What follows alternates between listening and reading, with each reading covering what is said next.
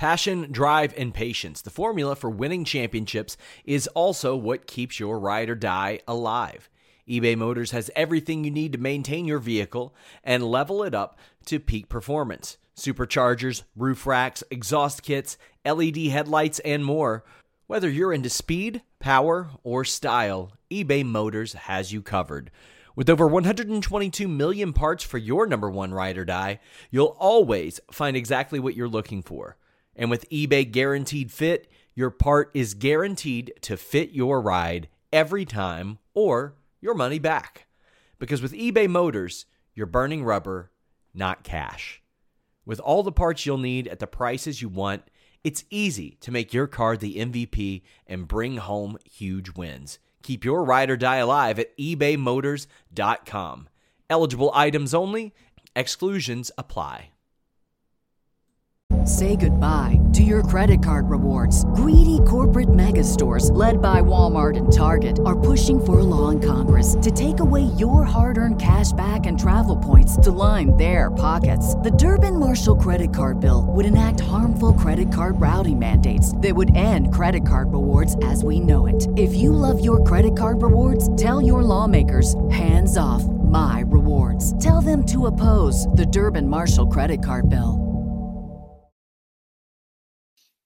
What's up, you guys? Sean Ross Sapp, managing editor, FightfulMMA.com. Head over there, get all of your MMA news. We've got your UFC 232 results, your coverage, all that good stuff. We have tons of articles up at FightfulMMA.com right now. Go over and check it out. Right now, we're live on the Pro Wrestling Channel. Moving forward, all of our live MMA shows will be on our boxing channel. That's youtube.com/FightfulMMA Boxing. Go ahead. Give us a subscribe. We're going to syndicate this here on that channel as well. I am joined today by Harry Kettle. You've seen him at Fox Sports Asia at WrestleZone. Harry, how you doing? Very well, my friend. It's 5:50 a.m. over in the UK, but I do not regret the staying up haul for a moment. Really solid event tonight. It was a fantastic event. We're going to go ahead and get into it. Again, guys, the most direct way to support Fightful.com, just retweet our stories. Comment on them, share them, Facebook, Twitter, all that good stuff. It really helps us as a growing MMA, pro wrestling, and boxing website. But I think the theme of the prelims, at least what I learned on this show, was that beating Renan Barão means absolutely dick. Because Andre Ewell didn't do anything. Brian Kelleher didn't do anything. You had Montel Jackson, who missed weight. Kelleher threw some ill-advised naked kicks early, got countered. Jackson's range was a problem early. And then an elbow cracked Kelleher. And as Kelleher tried to scramble, he ended up getting put in a really nice Darce choke. Then as Kelleher's leaving the cage, he told Jackson he's going to give him the 20% that he lost out on by missing weight because he has a family. I thought this was a fantastic submission by Montel Jackson. Classy move by Brian Kelleher. Any notes from this one? Yeah, well, Brian's going to be a tough guy for anyone to get out of there. You know, I mean, he's exactly got a perfect record in the UFC, but we've all seen what he can do. We've all seen him surprise people. Coming into this fight, I felt like as a veteran, I think he maybe not had the edge, but he certainly has something going for him. I think Montel, great record coming in, but we all know that it's a completely different ball game when you actually get into the UFC. Impressed the hell out of me, Montel Jackson, because I think after missing weight, the pressure just ramps up naturally. Really impressed to see how he, performed, and I think he's still quite young. Obviously, yes. Brian Kelleher isn't the kind of, it's not high level win in comparison to the rest of the guys in that division, but this should give him a ranked guy higher above now, I would have thought. Yeah, you could do worse this early in your UFC career. Same could be said for Curtis Millender, who is now on a 3-fight winning streak. Halts Seer Bahadurzada's 3-fight winning streak. Now, a fun fact, we did an interview with Curtis Millender, and Seer Bahadurzada has such a rabid fan base. They downvoted the hell out of it. Yeah. Anybody that he faces, I told James Lynch, go interview that guy. We're going to get traffic off of it. I'm down for it. I like it. Millender had these nice kicks at range, but they didn't always have power. He had a flying knee that met some success, and CR was finding some success with these punch exchanges as well. CR grabs this great body lock into a trip and spent the round on top of Millender. And then it was almost peculiar how this fight ended. There was this shot from Millender where Bahadurzada just shook his head for like 20 seconds, then spent the next 20 seconds getting lit up. What followed was some downright sad takedown defense from Melender, from a punch-drunk CR and no effort to scramble. Ultimately, Melender's able to take home the unanimous decision victory, and this is a good win for him. It seemed like Bahadurzada wasn't on the winning streak he was on because he doesn't fight that often, but this is a good win for Melender, I thought, and he found some things that he could work on as well. Yeah, I think if that fight goes 2 minutes longer, maybe 3 minutes longer, and the momentum continues to shift, it's one of those maybe saved by the bell a little bit. Curtis Melender is one of those guys that people they've gotten behind in the past, but never quite to the extent of some other guys. I mean, like you said, you just look at Curtis Melender's win record. He's got he had 3 knockouts in a row and knocked out Thiago Alves, which is no small feat. He's beaten Max Griffin, who's beaten Mike Perry. The names alone, obviously, names don't mean everything in MMA, as we know. But like you said, he summed up the performance brilliantly. I think it was always going to be tough for him. I think that there was maybe people were expecting CR to come in and do some really big things, which kind of, I think actually eased the pressure on Curtis a little bit because less eyes were on him. He could go about his own business. Impressive win. Afterwards, Curtis Melender calls out Mike Perry, but calls him Michelle Perry. Wow. Okay. Good one. Mike Perry's going to have a job in the UFC. Mike Perry will have a job in the UFC in 10 years, and he could go 5-10. I fully believe that. Yeah, I do too. He's just one of those guys that's going to stick around, and he'll fight absolutely anybody. So that they figure, why not keep him around? Also, he's an interesting guy. He'll sell the fight. May say some dumb things on the way, but I would recommend you guys watch the third round of this. The first fight was completely harmless. I would never, however, recommend watching a Uriah Hall fight because the man is one of the most frustrating fighters in the world to watch. How do you know what's going to happen? And before he was saying, it's a new Uriah Hall. It's Uriah Hall 2.0. And I'm like, I don't know what that means. I just know that every time he steps into the cage, I don't know until at least a minute in what we're going to see, whether he'll pull the trigger or not. And Bevon Lewis went right after Hall, as I thought he should have. And he met a great deal of success into the third round. And then he got caught with this just sick right hand counter hook from Uriah Hall. And that'll get it done. And Uriah Hall can do that to anyone, I think, in that division. I don't know that there's anybody that he is out of his depth against if he connects with that type of a shot. I mean, we saw that put away Gegard Mousasi, not that shot, but a shot. We've seen him do some amazing things in there. And he somehow was ranked 14th coming into this fight. He's going to retain that ranking, but I think that Bevon Lewis could have done a lot worse than to have the performance he had tonight, and Uriah Hall picks up a win and hangs around in the UFC. Yeah, man. Like I've got kind of a personal attachment to Uriah Hall. He was on one of the first Ultimate Fighter scenes I remember watching a few years back, and at the time, obviously, everyone said next Anderson Silva, next this, next that. But we, like you said, it's the same story. We saw it in his very first fight, proper in the UFC, in the finale. Lost against Kelvin Gastelum, seemed to crumble under the pressure. He's just a great come-from-behind fighter, given the right kind of fight. Like, obviously, in his last outing, we saw him against Paulo Costa. That's the kind of level I think you need to reach in order to get past him, because he is a tough guy to get out of there at the same time as he's tough to kind of absorb shots from.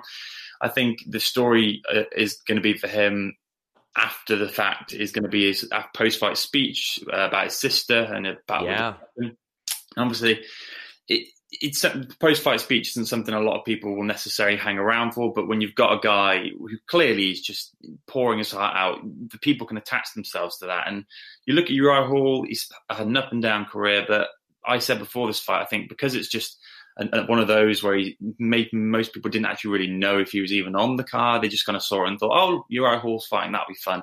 If he could get the win, which would have always going to be a finish because he's not really a decision guy, then it could be, a bit of a springboard for him. He's 34. We've seen guys in the heavier divisions like Daniel Cormier rise up in a later stage of their career. I think, preemptively speaking, I think if he can get another one or two wins together, then he could get himself another marquee fight. Yeah, I'm with you there. I completely agree. early in the fight, he was sticking to the jab and the low kick, but it seemed like he was loading up for one of those big spinning attacks that sometimes put people out, at least in his experience. That didn't happen, and the counter worked. We see he's got power everywhere. He's got power in his hands. He's got power in his feet. It's a matter of connecting and really pulling the trigger. That's always been the blueprint on Uriah Hall. And Bevon Lewis, hey, that's fine. You got knocked out by Uriah Hall. That's going to happen. That just happens. Nathan Wood dominated Andre Ewell, landed a submission in round 3. Ewell has some real fundamental flaws for like a 30-year-old in the UFC. Didn't seem to put together combos, got himself pinned, tried to work out of the guard a little too much without putting his feet on the hips. I thought that the commentary was spot on, especially Cruz saying he squeezed a little too much, didn't work elbows or anything out of that guard if he's going to be there. Wood controlled this entire fight. Ewell has no ground game, major flaw. Wood briefly fought off a rear naked choke, gets put belly down and tapped out. Nathan Wood looked really good, and he asked to be on a card in the UK in March. I hope he gets it. I think he is the right type of person to put on that show, and I thought this was a fantastic performance for him, Harry. Yeah, Nathaniel Wood is the kind of guy that you can slot right into that co-main position in London. He's going to draw a ton of fans.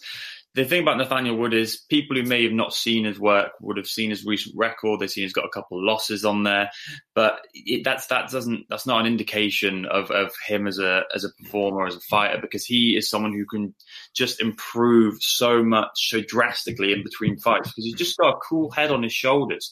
I was at a fight in his last Cage Warriors fight before going to the UFC back in February. It was the main event. Half the crowd, I'd say, were there to see him. And he starts the guy within, 90 seconds, because he's just got these quick shots where, you have to rewind to see what he's done. He's that kind of fighter. But he's just moving so quickly, and he just has so many tools in his arsenal, and he's got that composure that you don't really see from British guys at that high level, because we've seen Darren Till, we've seen UK and Irish guys over the last maybe few years who have got a bit of momentum together, got to the UFC, and then crumbled. I'm not saying that's not going to happen for Nathaniel Wood, but this was not his initial matchup. He had Duke Duquesne, which would have been a phenomenal fight. Duquesnois. Yeah. I'd still love to see that fight, but he adjusted to the situation, and he's the kind of guy the UFC can rely on. He's a poster boy. Really big night for him. Yeah, what I like is ahead of his last loss. I think he last lost in 2016, but he started off his career with all these fantastic finishes, and then he went to the scorecards a couple times. Since that loss in 2016, he's finished every single fight. That is a lot easier said than done at 135 pounds. You're not seeing a lot of guys finish 7 straight fights in that weight division. And it's not like he was facing scrubs in Cage Warriors either. He's facing arguably the easiest fight that he had, or the lowest quality opponent he had there, was Vaughn Lee, who was a UFC veteran. Yeah. Because, he fought some good people over there. I know he fought Josh Reed over there, and he had some good opponents. So I'm excited to see what we see out of him next, because I was very impressed by him tonight. It was such a matter-of-fact performance, and his skill set was pretty transparent there. Andre Ewell was not getting out of this. No. Ryan Hall with an insane round 1 submission over BJ Penn. This was unbelievable. BJ Penn had not won in 8 years. Felt like Ryan Hall had not fought in that long. All things considered, I didn't really think BJ Penn looked terrible or anything. It was the fact that he got caught with an Imanari roll from one of the best jiu-jitsu guys in the game, and I'm going to see if I can find a GIF and show the people that didn't see it. It was an unbelievable heel hook submission. Like, you have to see it to believe it. But that's ultimately what it boiled down to. And BJ Penn's first submission loss. What did you think of this performance? Man, just scary. And Ryan Hall is terrifying just because of the demeanor. He's just kind of like, there's nothing. There is nothing there. And he's just kind of cold, calculated. Like you said, it was just an exchange. They were just stood up, waiting for something to happen, and then click of the fingers and it's done. And, Ryan Hall said afterwards that he felt the knee pop pretty good. It's never nice to see that with a guy like BJ. It was interesting to see BJ tap so quickly. I think people had those two schools of thought. Either something popped, something went wrong, or he just realized that things were on the verge of going very wrong for him. But yeah, Ryan Hall, man, really unassuming guy, but that's the kind of fighter that you love to watch if you're a jiu-jitsu lover.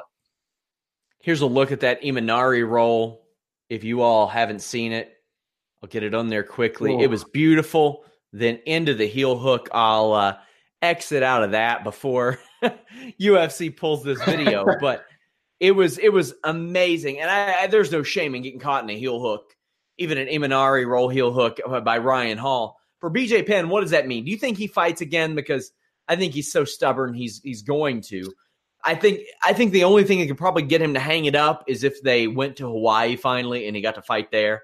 That could maybe do it. For Ryan Hall, he says he's moving back to featherweight, but he's been rejecting fights left and right. He took this one because of who it was and because it is an idol of his. But what do you think's next for Penn? I think exactly what you said. That was going to be my thought. I think that UFC Hawaii is exactly what should happen next. I mean, for multiple reasons. They've got so many, a handful of just top-level Hawaiian guys. And obviously BJ isn't top-level necessarily anymore. But imagine the scene. You can just picture in your head, can't you, that farewell against someone who is not ranked, who is not maybe even close to being ranked, maybe a newcomer to the UFC or a veteran. That would be nice. I think that it's a back and forth. I think he's lost 6 in a row now or something like that. So you've got people who think that he should just hang it up because, thanks for the memories. But let's face it, you're either going to remember BJ positively or you're not now. Like the ship has sailed on whether or not you're going to be tipped one way or another. One more loss, let's face it, isn't going to do much either way. And I think the UFC is obviously the elite of the elite, or at least we're conditioned to believe that and think that way. If that is the case, then I think one more and done. And I think if it's anywhere but Hawaii, it's a bit of a misstep because a lot of people didn't even know he was fighting this weekend. Yeah. He has he has not won in his last 7 fights, dating back to the draw with John Fitch, and he is 1-8-1 in his last 10. Ugh. And that goes all the way back to his championship fights against Frankie Edgar, where he lost and then was unsuccessful in regaining it. But he did put some weight on it afterwards. We saw him walking away. Who knows if that's adrenaline or what that is, but it was good to see that he didn't have to be helped to the back, although he had a spotter of sorts. Mm-hmm. For Ryan Hall, he'll get whoever that he accepts along the way. I don't think this isn't putting him in any top 15 discussions. However, Peter Yan is in a top 15 discussion, and it's time to talk about him. He's 3-0 in the UFC now. He put away Ishihara in June. He put away Sun in, I think it was September. And here we are in December. And he's putting away Douglas Silva de Andrade, and that was a test, a top 15 opponent.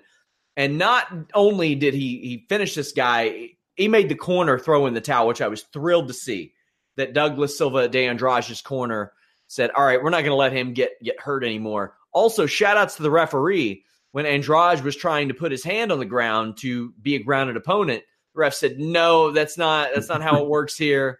We're not doing that. He tried to game the system. Yan arrived. He's not an overwhelming top control grappler or anything, but he's good and aggressive and makes the right moves. A lot of positive things to say about Peter Yan, who is 25. We're seeing this influx of Russian talent really emerge. This was his first time fighting stateside as well. I think he'd only fought outside of Russia one time. So that was a test in itself. I thought Peter Yan looked great.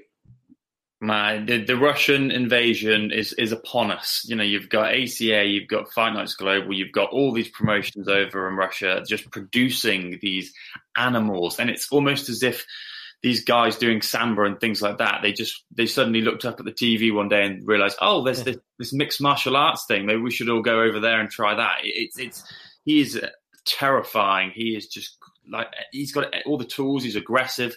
It feels like he can finish you anywhere. I completely agree about the corner stoppage. It's not something you see enough of. And I think people need to come to terms with the fact that it doesn't even matter if it's a Peter Yan or you're a veteran. It doesn't matter what kind of opponent you're against. If you're in a position of danger to that extent, you need to throw in the towel because it's never going to end well for you. I think that it'll be interesting to see from this point how the UFC kind of books him. Do they want to keep him on these big American shows? Do they want to maybe transition him back over to the Europe shows because they know that people are going to kind of get a big following for him? I know that they're probably going to go back to Russia potentially next year. If they do, I'd like to see him maybe not necessarily headline, because I don't know if he's ready for that. Maybe a co-main event slot. He's someone who likes to keep busy, which is obvious.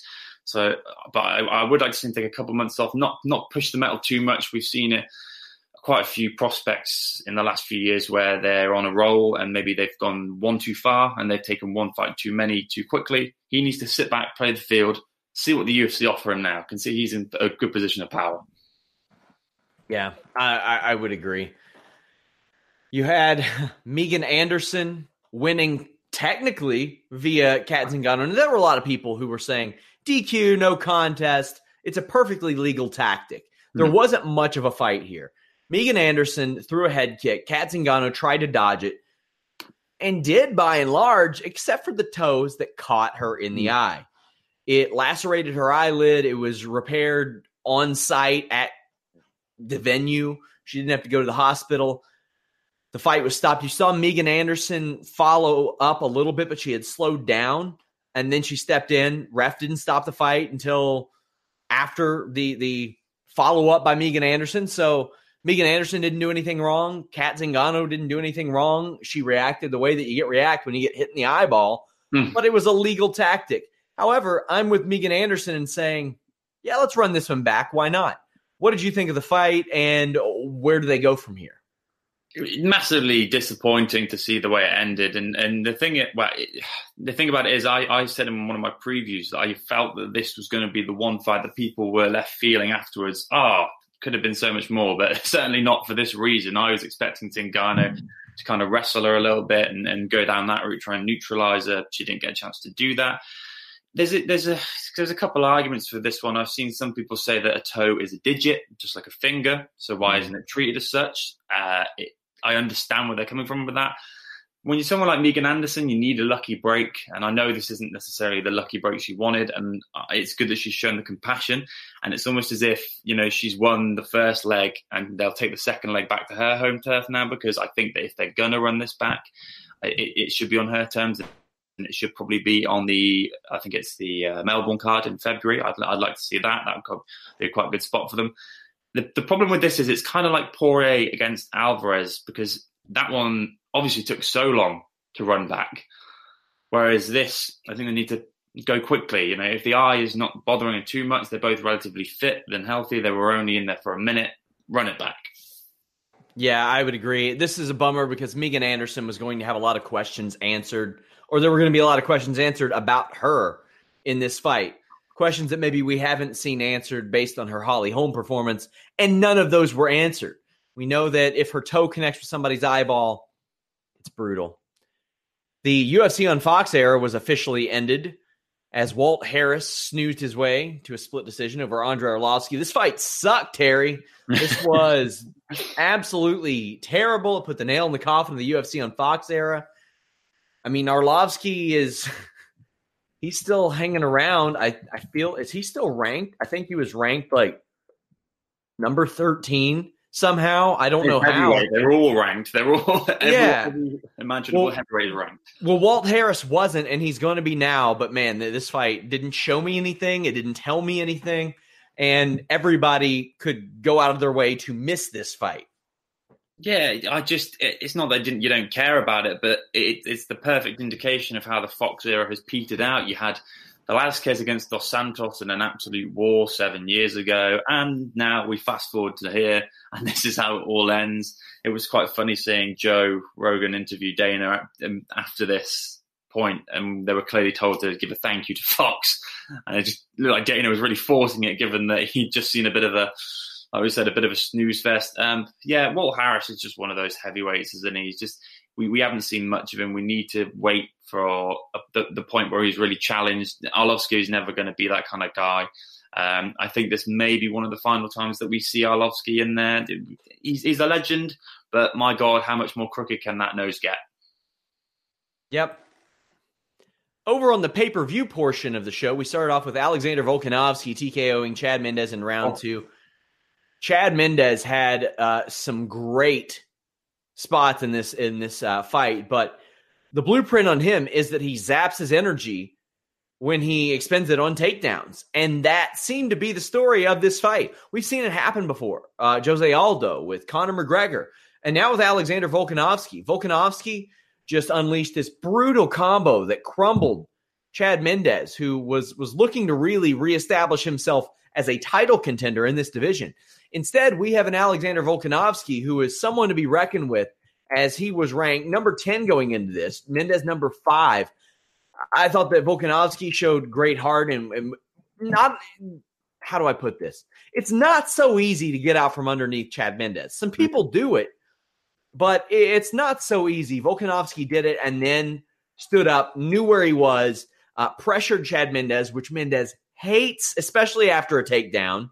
It is the way you beat Chad Mendes, and he employed it perfectly. He did exactly what he needed to do to beat Mendes on this night. Man, the thing that struck me was when the takedown came, the first one especially, Volkanovski just kind of pushed his way back to the cage, calmed himself down and got up. And I think Mendes looked at him and was kind of like, wait, what?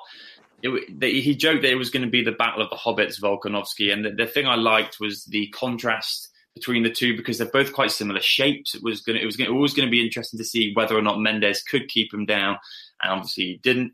I love the stand-up trades. When Volkanovski is just so confident, he just oozes that kind of natural bravado. I think he's got a great little gimmick where he says he wants to kind of eliminate all the pretenders and all the kind of people in MMA who say that they're this and they're that. I really like that, like a natural babyface kind of thing.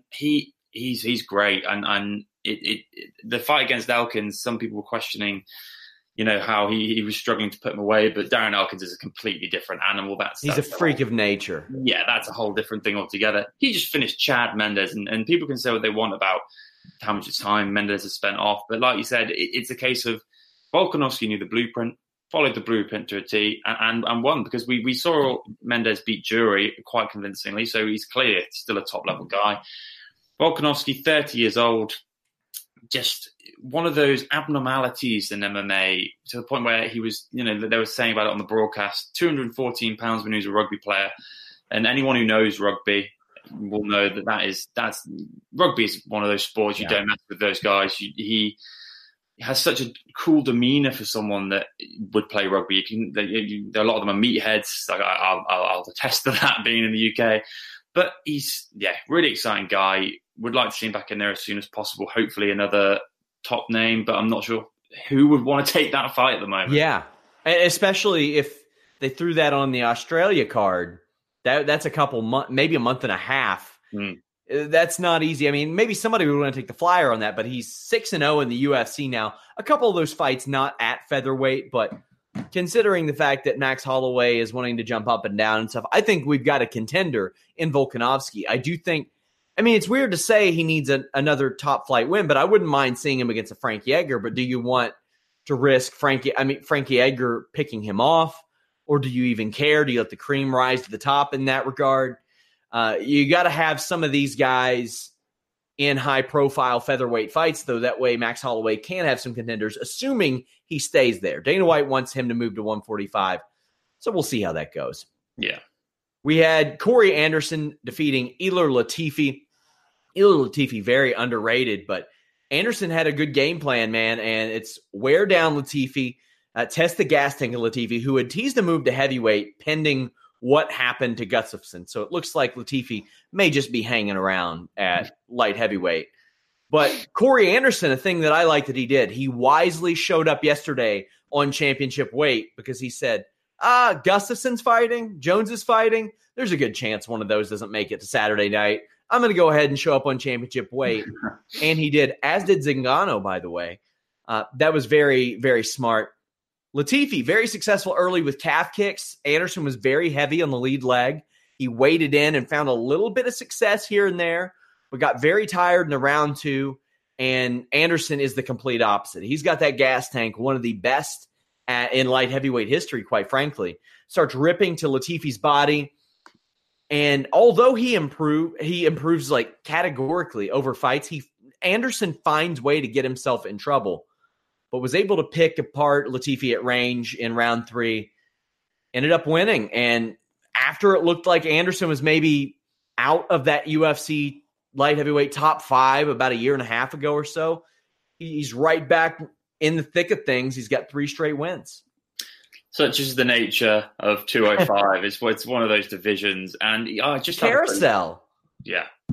And just as I just had a look at his record there, 2/3 of Corey Anderson's wins have come by decision. He is one of those fighters, flies under the radar. But the thing that kind of surprised me pleasantly about this fight, maybe in comparison to some of his others, was his output and his volume. And I think it was the same kind of thing I said when Colby Covington beat Dos Anjos. I was just surprised at how he was willing to kind of mix things up, come forward, keep getting in the face of the Ilir Latifi, instead of just maybe grinding out a result as he has done in the past. I was in Hamburg back in the summer, spoke to Corey, and it almost felt like after what he went through, the Manuwa loss and, over in St. Preux, he just seemed to have a clearer perspective. He was honest with himself. He was down to earth. He kind of lost any cocky edge he may have had before. And he focused, he's now focused on what he wants and what he wants to do, which is win the title. And like we've said, in the division like that, how can anyone say that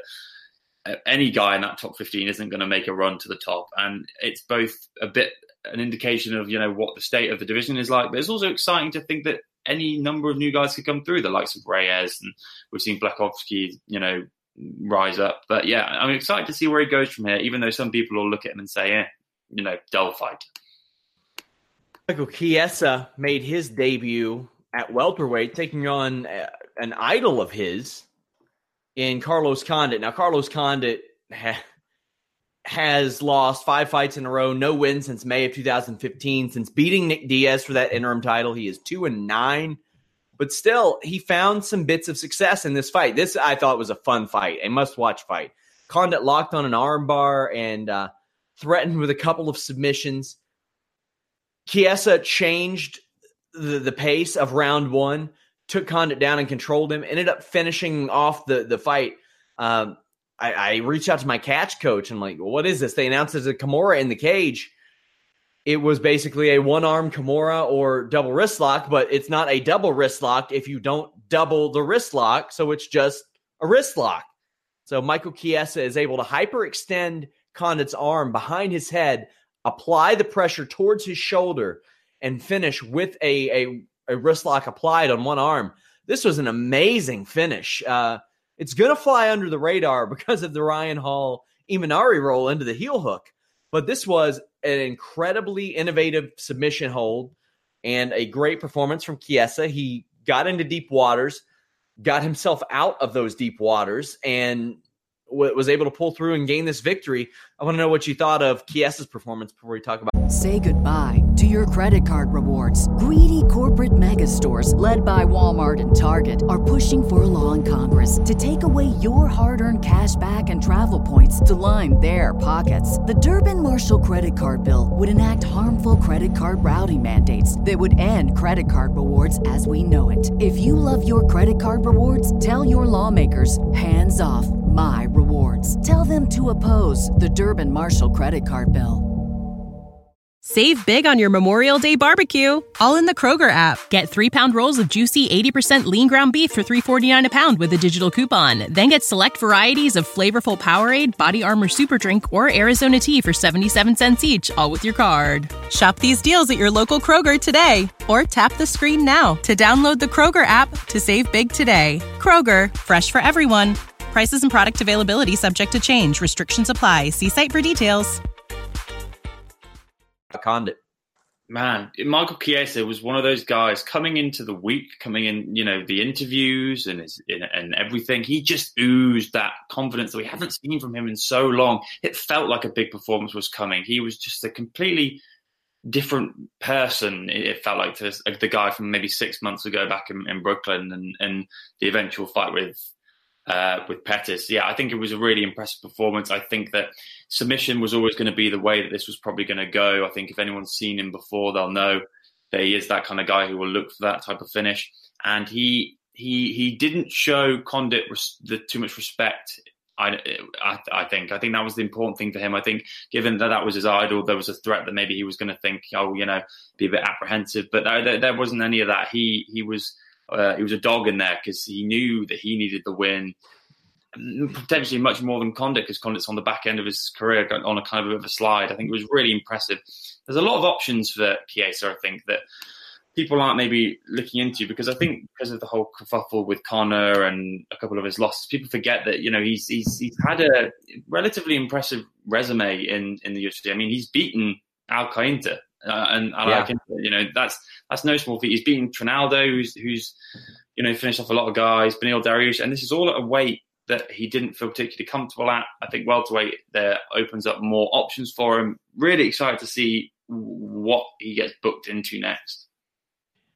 I think an Alex Oliveira would make sense. A couple of guys who used to fight at 155 and now fight at 170. And Oliveira coming off that brutal loss. Oh, my God. I don't know if he's recovered, so we'll see how that one goes. If you wondered what the submission looked like, guys, if you didn't watch it, here it is. And I'm not going to play the video, but as you look here, it's almost like a stockade of in a way, except not with the arms. He's kind of doing it with the legs too. But because of that single wrist lock that you see there, almost like a stockade, and he doesn't have it reached around, but it's a straight arm bar. It is a fantastic submission where he uses his weight. He has the hips high up on the body of Condit. Just an unbelievable, fantastic submission that is. And for Carlos Condit, if he wants to fight, they'll let him fight. If they say, no, you're not going to fight anymore, he can go to Bellator and he can make six figures to fight somebody over there, because they would just love to throw somebody in that 70-pound division. They would throw him up against an MVP or somebody like that. Once this welterweight, after this welterweight tournament's done, but he's going to keep fighting if he wants to fight. I mean, people will hire him, and in today's landscape where you have one looking for talent, you got that option too. What do you think is next for Carlos Condit? The UFC seem to struggle with guys like this when it comes to the decision of whether or not they cut them. And it's almost as if people like Dana wants to wait to see what Condit wants to do, kind of show him that respect, because obviously he's been involved in so many wars over the years. In a multitude of interviews before this fight, Condit was kind of indicating that maybe this was one of his last pushes, last stands, and I feel like he'd retire. I don't know what he's got else going on from outside of the cage, but I feel like a retirement might be coming. He's been in there with there's no joke kind of guys, Alex Oliveira and, like I said, Michael Chiesa, Demian Maia, and they've all kind of had the same success in terms of submission games. I think he's done, and I think he might announce it soon. He's considered retirement in the past. I know that he's talked about that. Yeah, I think he's done.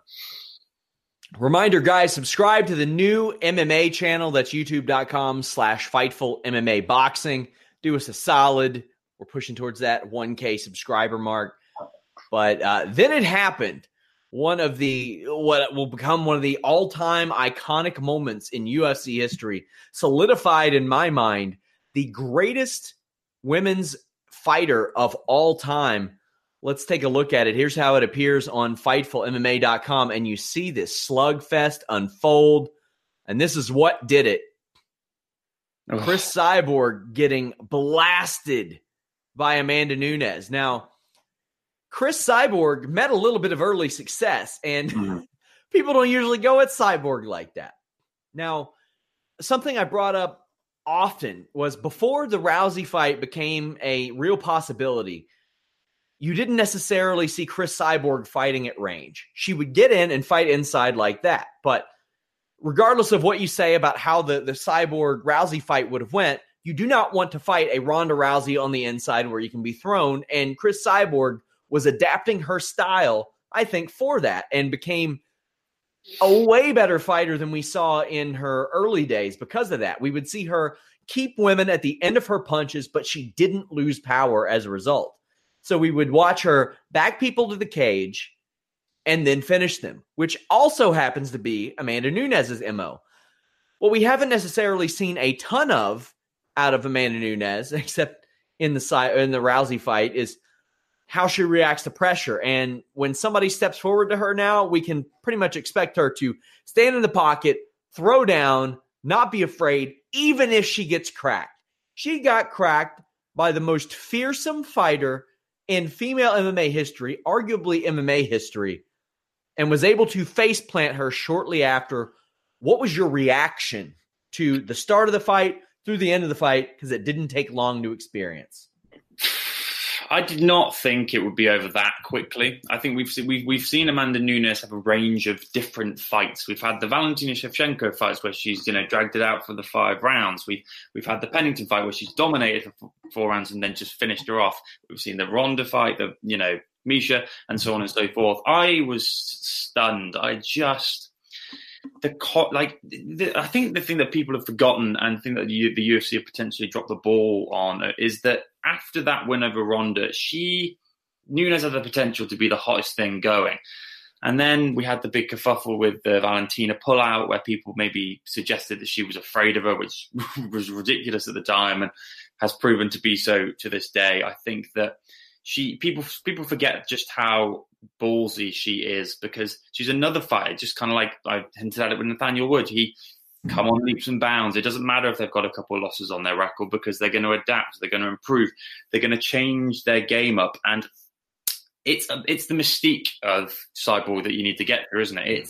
It's getting past that idea that that you can't beat her, she's invincible. Because now that law is gone. And I think that because the key for this one was that Nunes was coming up and not many people realized that she was coming up to her natural weight, but she would probably have felt equally as comfortable if she would have down 135. And that helped her massively because the pressure was off. It was one of those situations where, like Joanna, if she'd have won, amazing. If she hadn't have won, well, she's lost to kind of, a dominant fighter. I think the lack of pressure was important here. And just the fact that Cyborg, after she didn't get the finish, she could have taken a step back and maybe kind of seen how it was going, tried to play out a little bit, create some distance. But she got dragged into it. When she felt Nunes' power in return, that she saw red and Nunes dragged her down, kind of poked her in and finished her. And it was beautiful. Unbelievable. It is amazing. Chris Cyborg's contract up in March. Have we seen the last of the UFC featherweight division? Because they got nobody besides Megan Anderson and Macy. Maybe I think she's going back to 135. Who knows? They don't really have anybody. It's a celebrity division. I guess they can keep the championship technically and run it as the same celebrity division that it's always been. But then you look at women's bantamweight. You have de Randamie. You don't want to give her a title shot in any weight division because you never know if she'll fight or if she'll make it to the fight. Holly Holm's coming back next year, but how many times can you go to that well? Amanda Nunes has not fought Holly Holm, so there is that. Yeah, it's a problem, and it's a problem we've all seen. It's one of those things where if you're a name and you string maybe one win together, then it's enough for a title fight. It's drastically different to the likes of... Especially if you're Holm. Sorry to interrupt you, but especially if you're Holly Holm. Oh, yeah. Holly Holm can do no wrong. And I understand the appeal. She's always going to have that Ronda win under her belt. She does good numbers. But at the same time, I mean, can anyone say that they wouldn't want to see... And I know it's early to think about this, but Cyborg isn't over the hill by any stretch of the imagination. I imagine if they dangled the carrot of a rematch, I don't know if it was going to be immediate. I mean... there's no one directly for Nunes because obviously I think Holm is the fight with Julia Budd been booked for Holm now. Is that set in stone? The next fight with who? Aspen Ladd, you mean? Aspen Ladd. She She is expected to face Aspen Ladd on March 2nd. But I would imagine if Cyborg wants to keep fighting in the UFC, that is, she will want her championship back. Who else is she going to fight? Yeah, I mean that's it. I mean. The thing is, I think, like you said, with Megan Anderson, that's the next person they'd want. But I think Anderson would need to get another emphatic win over Zingano in order to kind of get back to that point. I think, like you said, I think they'll keep it there, the title, and I think Amanda Nunes will sit back and kind of just be like, you know what, just come up with ideas for me. And I wonder if it's going to be a Stipe Cormier situation where Nunes ends up getting booked with someone else, or hinted towards getting booked with someone else, and then Cyborg kicks up a fuss and says, "Whoa, what's going on? I'm the most dominant fighter in the division." If I had to hang my hat on it, I'd say that they do have rematch, but I don't think it's going to be for at least another 6 months. Yeah, I would agree. The UFC will have to renegotiate Cyborg's contract as a result because it is expiring soon. But I look and bless Megan Anderson. I think she's wonderful. I like her as a broadcaster and speak very highly of her. A wonderful woman. But when you say bring in the featherweights, who? Yeah. Who are you talking about? Some 37, 38-year-old women, some people who have 4 or 5 fights under their belt. I mean, people are telling me Felicia Spencer, she's got 5 fights. 5 fights, man. That's it. And bless her, get her in the UFC on that. I mean, maybe it'll work, but there are not a lot. You can't fill out a top 15 division with what's available because Bellator beat you to the punch. Bellator got Julia Budd, who, by the way, Amanda Nunes has beaten before. So Amanda Nunes has now beaten every Bellator and UFC featherweight champion ever, including Chris Cyborg, Jermaine Durandamy, and Julia Budd. When you put it like that. By the way, she's beaten the 125-pound champion, Valentina Shevchenko. Valentina Shevchenko beat the greatest 115er of all time. The dominance of Amanda Nunes is unbelievable, and it really puts in perspective, really, to take a Chael Sonnen quote, how good is Valentina Shevchenko? Because Valentina Shevchenko arguably beat Amanda Nunes. That's one I wouldn't mind seeing again in the future. That is, from what we see, an amazing fight. Yeah. But where does Nunes rank? Is she the greatest female fighter of all time? That's the thing, isn't it? Because when we look back on this in 5-10 years, it's going to be a case of examining the body of work. But right now, coming into this fight, even though they didn't necessarily get the build towards it, it was the 2 best female fighters of all time. And it is 2 schools of argument, isn't it? You've got one set saying, well, yeah, Cyborg lost. She got beaten quite badly, but that's one fight. But then you've also got, the people who say, well, no, it's a case of putting it best against the best. It's like when the rumors about GSP and Anderson were floating around, people were saying whoever won that fight was the greatest of all time because of the nature of their resumes. I would say that I think she is. I think that Nunes probably does hold that mantle now. But again, if they had a rematch and Cyborg beat her, where does that put us? It's tricky. When I look at the resume, I see Amanda Nunes with wins over the greatest 125-pounder of all time that we know of, Valentina Shevchenko. Besides Nunes, the greatest 135-pounder that we knew of, Ronda Rousey, and the greatest 130 or 45-pounder that we've ever seen in Chris Cyborg. And when I see that and I do the math in my head, I'm thinking, well, that certainly is a recipe, at least for right now, as the greatest female fighter of all time. Then you throw in there Durandamy. She beat her too. Durandamy's still atop of the bantamweight division as far as the rankings go. If she was more reliable, I think it'd be open and shut. Durandamy gets the title shot, but she's not reliable. We never know if she'll make it to fight night. Oh, by the way, Nunes has wins over Julia Budd, as I mentioned. Vanessa Porto at a point where Vanessa Porto was really good. You had Shayna Baszler, Sarah McMahon. So not only that, she's got wins over NXT champions, WWE champions. Covering all bases. That's unbelievable.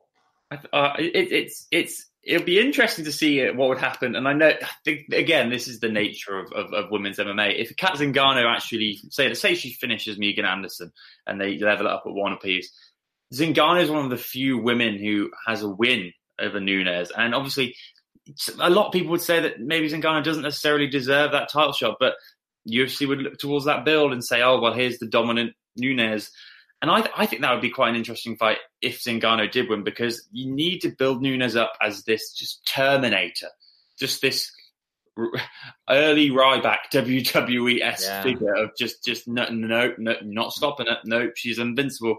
I do think she's the greatest women's fighter of all time, but it's always interesting to see how that story develops and how that narrative develops when someone is still in the midst of their prime, really. That moment was unbelievable. Can't wait to go back and watch that. I am now blocked by 0 UFC champions on Twitter, which is always a plus. Oh, lovely. Shout out to Chris Cyborg's management team. Chris Cyborg likes me, but her management maybe doesn't as much. Well, management teams is trash. yeah, garbage. Whoever managed her has not done her any favors, and I'm pretty excited to see Becky Lynch's tweet about this later on. Oh, amazing. Oh, what a woman. Next up, we had Jon Jones, after all this mess, defeating Alexander Gustafsson to regain the light heavyweight championship. Here are a couple of clips as they appeared. We see a nice lead elbow from Jones. We see a takedown in round 3. This led to really violent elbows, and it was the beginning of the end. And you always have people complaining about back of the head there. I think Jones did about all he could there. I don't think those were egregiously bad or anything. There's a lot of controversy about Jones coming into this fight with the drug test and all that stuff. I mean, he's an amazing fighter. Like, we don't have to break down his character issues every time we talk about him. We know it. The coke test, the PED popping, the DUIs, the hit and runs, all that stuff. Just him in general being an overwhelming piece of shit. However, he is also overwhelmingly the greatest UFC light heavyweight of all time. Early on, I thought Gustafsson did about as good as he could do, but man, this was not that 2013 fight. And Harry, I'll put it like this. I was not plugged in, not connected to the inside of MMA at all in 2013 when they had their first fight. And even I heard Jon Jones is not training for this fight. Even that got back to me, and I didn't know anybody. So I'm sure Gustafsson knew about it. This time was a little bit different. Jon Jones showed up prepared, and he finished Alexander Gustafsson. Something that when he didn't finish OSP, many people worried about, but now he's come back off layoffs, finished DC, finished Alexander Gustafsson. What does this performance tell you about Jones and about Gustafsson? Oh, it's so much to unpack, isn't it? It's been the story of the final quarter of the UFC, aside from the Conor fight. It's tough. I've fallen victim to it on social media and things like that. MMA is an emotional sport. The fan base is emotion driven. They're hand in hand with pro wrestling in that sense. People get invested in the characters and things like that. We like you said, we've been over it many times. It's Jon Jones is Jon Jones. A lot of people don't like him, myself included, as a person, but he didn't really have to get out of first gear, I found. I said this immediately after the fight. It just didn't feel like he looked at Gustafsson. And when you don't respect someone of a high level in MMA, most of the time, obviously, you're going to get caught or you're going to be in trouble. Jon Jones is just light years ahead of these guys. He's so far ahead of them. I mean, he took Daniel Cormier, arguably the greatest, maybe one of the 2-3 greatest fighters of all time, and he absorbed some pressure, but he just kind of finished him. It was almost like he picked when he was going to do it. And it was like in this instance, I almost felt like Jones wanted that takedown back, because in the first fight in 2013, you just know he wanted to get that back. And it was a perfectly executed takedown. Great way to look at it, too. Great way to look at it, because that was a shocker. When Gustafsson dragged Jones down, I don't care how much Jon Jones is trained before that fight. That was a shocker, Harry. I couldn't believe that. Yeah. And Gustafsson the reality is, he faced a longer layoff than Jones. I joked earlier this year, they announced Luke Rockhold versus Gustafsson, and I said, can't wait until 2022 when both of these guys are healthy and they actually fight. And for Gustafsson, he talked about maybe moving up to heavyweight 2 to fight Cormier, but that was before that. I'm sure he could find some success there. I mean, why not? But this light heavyweight division, it's got some potential names. It's got the Anthony Smiths. It's got Thiago Santos. It's got Dom Reyes. Those are 3 very promising names. Shogun Rua is a drug test or a knee injury away from somehow being slid into a title fight at some point. He's still hanging around there. He's there. But a lot of these guys either are losing out or Jon Jones is beating them. We do have some new blood, though. Jones, in this performance, there's not a lot you can say. He implemented a game plan, like you said, didn't have to get out of first gear and finish the fight. What they were asking about a potential fight at heavyweight with Daniel Cormier. Oh. Would Cormier even want to put himself through that again? I think, and this going to sound quite cynicistic for me. I think that Jon Jones knows he stands a very good chance of getting beat by Daniel Cormier at heavyweight. That's my opinion, because I just feel like people underestimate just how important those weight classes are. I think they hear that someone's going up or someone's going down. Casual fans will think, oh, well, this fight is naturally better at this weight class. They'll probably be better at that one. No, not how it works. I think we're going to see that unfold in the TJ against Cejudo fight. I think it's going to be very interesting to see how TJ looks. We saw how Joanna looked against Valentina. I think that if Jones went up, I think he would struggle. I think Cormier's got power at heavyweight that we've all seen, and I think he would be much more comfortable. Jones wants that fight more than Cormier, I think, and that seems to be evidently clear. I think that everyone's got the Brock fight in their mind, and it depends on how you think of it, because I heard Dominic Cruz before we came on the air talk about how, I think he said that if Jones had a pinch of salt in him, Brock Lesnar had a brick, and that's, when do we suspend all these forms of kind of what's right and what's wrong? I mean, how many people are going to be talking about Jones finishing Gustafsson, and how many are going to be talking about the drug test now? They're going to be looking at his most recent performance. That's what I want to ask you about this fight. Years from now, when you look back at this card, which will you remember it most for? The Jon Jones fiasco and his subsequent win, or Amanda Nunes knocking out Chris Cyborg? Oh, I think a lot of it depends on how whether or not Nunes Cyborg had a rematch maybe later down the line, because I think that also, you can compare that to maybe JDS against Velasquez 1 in a sense, because obviously Velasquez came back and just starched him twice and then won that rivalry. I think that I will remember the fiasco side of it, I think, just because it was just so extravagantly ridiculous. The thing is, people pull out fights all the time. People drop out a week in advance, maybe 2 days in advance. And when you look back on those cards, like when I look back on the Mendes-McGregor card, I don't remember it being short notice. The first thing I will remember is that fight, because it was just so overwhelmingly fantastic and such.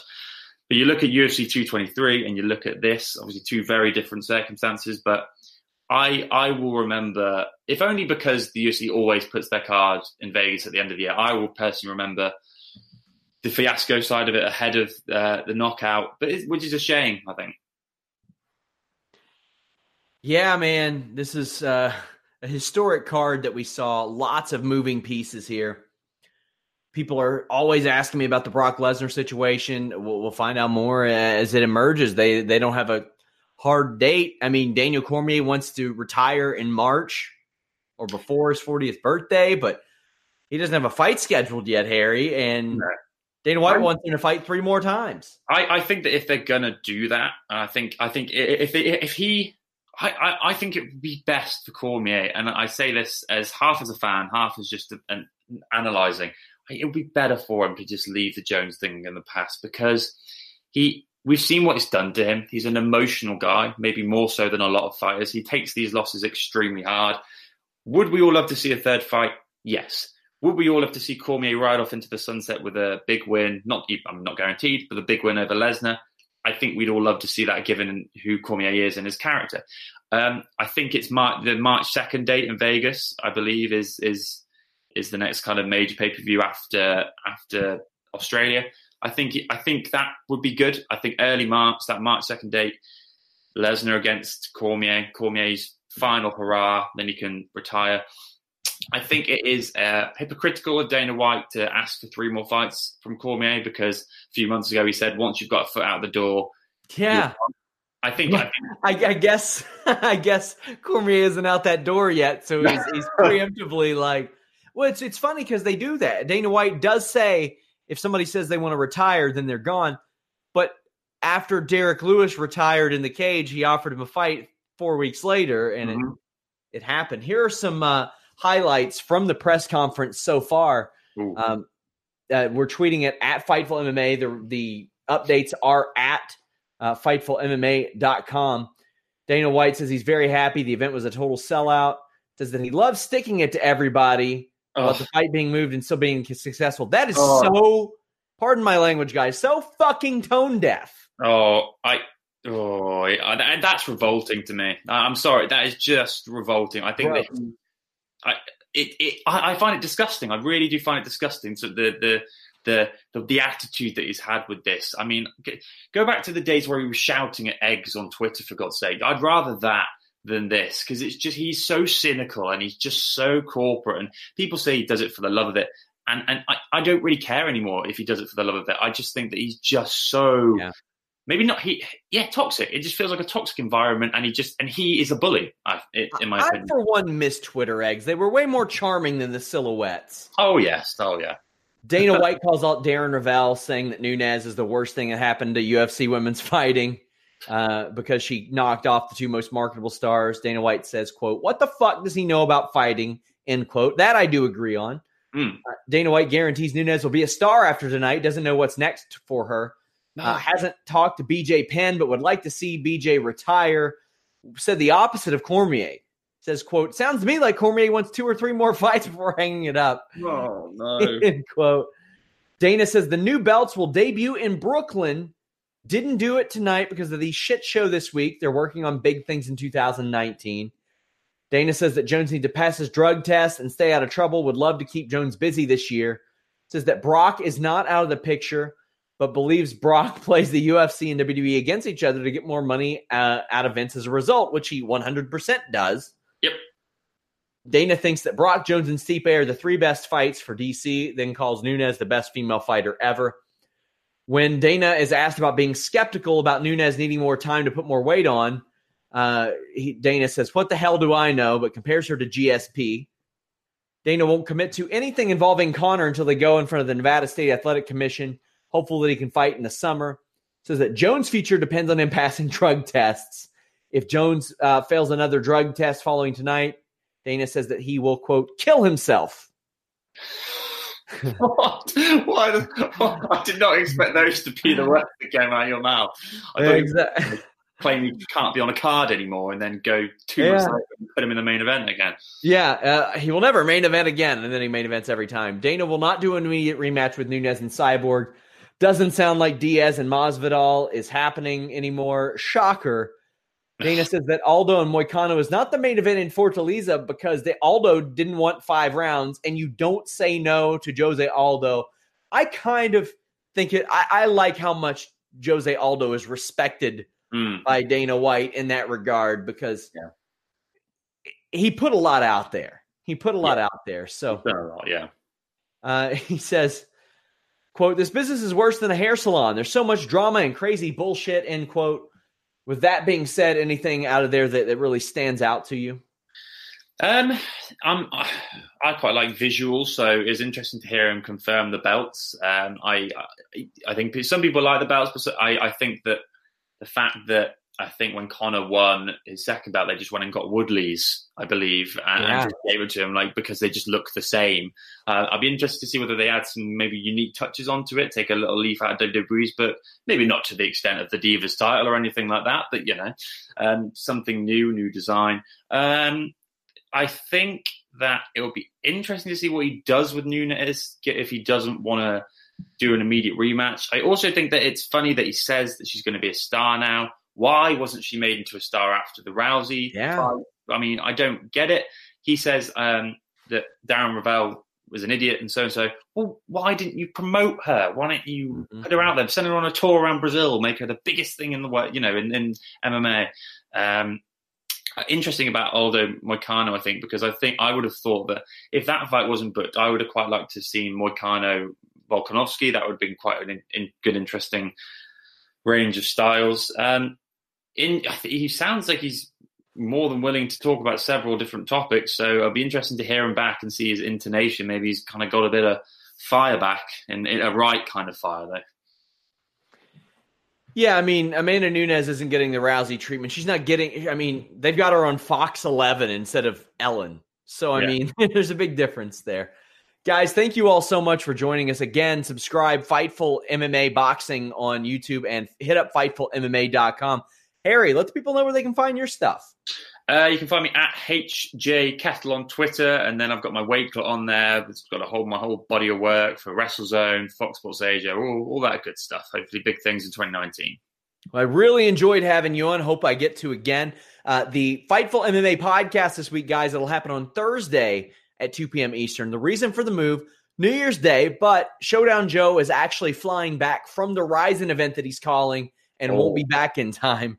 So we will be covering that on Thursday, although we'll have full coverage, full live coverage. I'm giving away a pass on my Twitter, so make sure you guys go ahead and retweet that tweet, follow Fightful online. A historic night. Hope you guys had fun with us. Leave a thumbs up. Subscribe. Till next time, guys, follow me at Sean Ross Sapp. We're out. This country was built on a distinctly American work ethic, but today, work is in trouble. We've outsourced most of our manufacturing to other countries, and with that, we sent away good jobs and diminished our capability to make things. American Giant is a clothing company that's pushing back against this tide. They make a variety of high-quality clothing and activewear, like sweatshirts, jeans, dresses, jackets, and so much more. All made right here in the USA, from growing the cotton and adding the final touches. So when you buy American Giant, you create jobs for seamsters, cutters, and factory workers in towns and cities across the United States. And it's about more than an income. Jobs bring pride, purpose. They stitch people together. If all that sounds good to you, visit American-Giant.com and get 20% off your first order when you use code STAPLE20 at checkout. That's 20% off your first order at American-Giant.com with promo code STAPLE20.